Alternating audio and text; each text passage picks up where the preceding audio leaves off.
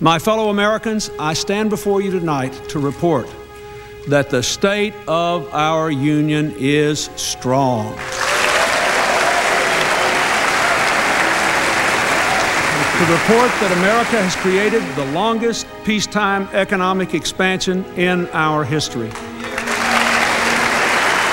With nearly 18 million new jobs, wages rising at more than twice the rate of inflation, and the lowest peacetime unemployment since 1957. For the first time in 3 decades, the budget is balanced.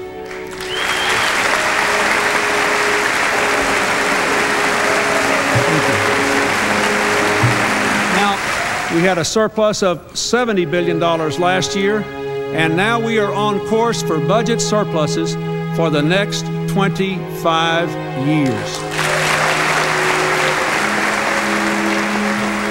Over the next 15 years, that saving will achieve the lowest level of publicly held debt since right before World War I in 1917.